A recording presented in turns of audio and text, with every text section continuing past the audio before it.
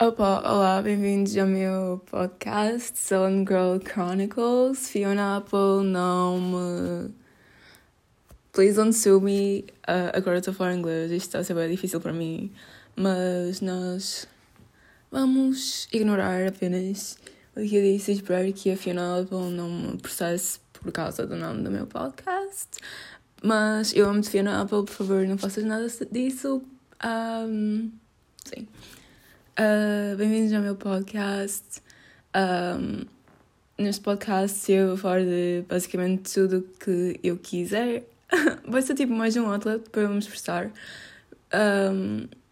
Por isso, espero que gostem. E sim, tchau!